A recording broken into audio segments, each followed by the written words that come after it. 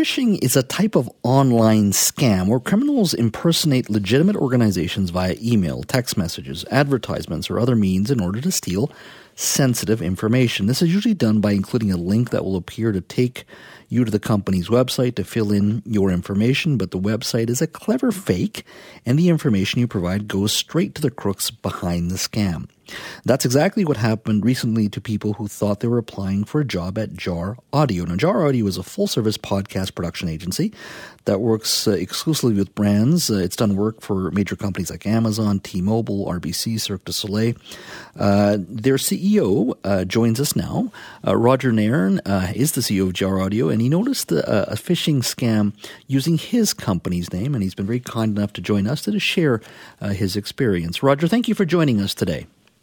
Thanks so much for having me, Jazz. I wish it could be under better circumstances. Yeah, absolutely. But I really appreciate you taking time out of your day to let others know about what transpired. Walk me through what happened.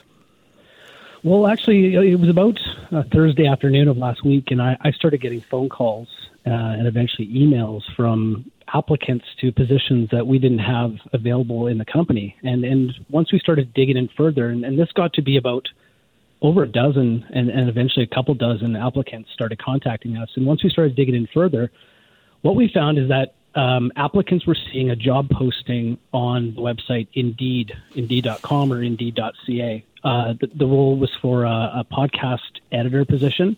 Mm-hmm. It appears that the scammer took an old role that we had on our website about 30 days ago, and they literally just copied and pasted it. So these applicants were seeing the job, they were applying. A guy by the name of Jason Robertson would reach out to them as the recruitment director of Jar Audio, which is a role that we do not have, and nor do we have a staff member named Jason Robertson. And they would start in this conversation. They would set up a time to talk. Jason, the recruiter, would refuse to talk in person. Instead, he wanted to talk over a chat function. So he would send a link to a Microsoft program. These folks would have a full, very detailed interview from what they explain, and then they would be given a job offering. They would be sent a letter with a salary and benefits, all with Jar Audio's logo on it, our fonts and all that sort of stuff. This is where it gets interesting. Once they once they actually filled out the paperwork for the job, they were then asked to get to work right away, and they were asked to purchase a whole bunch of podcast equipment, about $2,500 worth of podcast equipment. They were told that they were going to be reimbursed immediately, and in fact, this fake recruiter would send them a scanned copy of a check that had their name already on it, so it appeared as if the check was literally in the mail for them. Mm-hmm. But in order to get the check, they had to fill out their banking information into a separate form.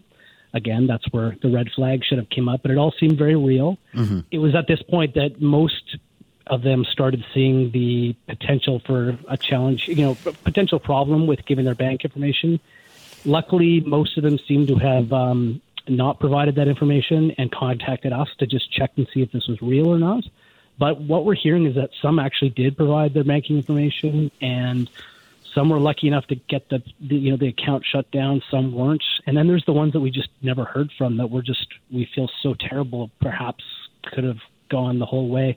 We did hear of a few people who also started to give notice to their old jobs, which just, again, breaks our heart. Oh, wow. And so I just want to clarify, did anybody lose money that you know of? Not that we know of personally. It's the ones that contacted us said they all caught it in time, and had their bank account shut down. But again, we wonder if there are some that went the full distance. And now Indeed is like a job site, basically. You look for various positions there. Have you notified them at all? Yeah, we notified them. They were quite helpful. Originally, they said that there was no posting under our name up on the site. However, after doing some digging, it appears as if the scammer actually somehow broke into somebody else's account and was using their account.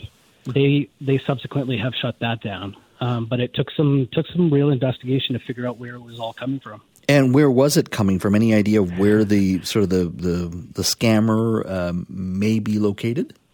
We have no idea. The only piece of evidence that we've discovered is they purchased a URL, and that URL seems to have originated in Iceland. But again, these days with different technology masking kind of where you are, we really have no idea where they are. Wow. I mean, the way you're describing it, and people could have potentially have lost dollars directly out of their bank account. It saddens me even more so is the people who handing in their resignations for work that from their work where they are employed. And going to a job that doesn't exist. Have you had anything like this or seen anything like this before in the tech industry? Never at all. I mean, we're not so much in the tech industry as we are the creative industry, and we rely heavily on a lot of word of mouth about our positions, but also we use these Indeed sites, we use these LinkedIn sites for applicants. Yeah, have never had anything like this happen before. Well, that is really scary. Roger, thank you so much for sharing the story today, and hopefully it's a reminder to everybody to be aware when it comes to their identity and particularly their banking information as well. Roger, thank you so much. Thanks, Jez. All right, that is Roger Nairn, CEO of Jar Audio, who noticed a phishing scam. Basically, it's an online scam, as I said, where criminals do impersonate legitimate organizations, in this case Jar Audio, and ask for people's emails, text message, advertisement, other sort of things to steal sensitive information. In this case, it looks like they're looking for banking information, and in some cases, people actually handing in their resignations. And they used Jar Audio, or certainly posted on Indeed, using the title of Jar Audio. So I appreciate their CEO, Roger Nairn, joining us to just remind everybody to be aware when it comes to protecting your banking and your personal ID as well. Well, coming up next, we have a very interesting story of a man who was an official spokesperson for Michael Jackson. He's a Vancouverite, and he's got a very interesting story, and he talks about actually watching a Broadway play that was launched this year about Mr. Jackson, Michael Jackson, but he talks about also his history, and he's got a great story to tell, and he's right here from Vancouver. That's next on the Jazz Joe Hall Show.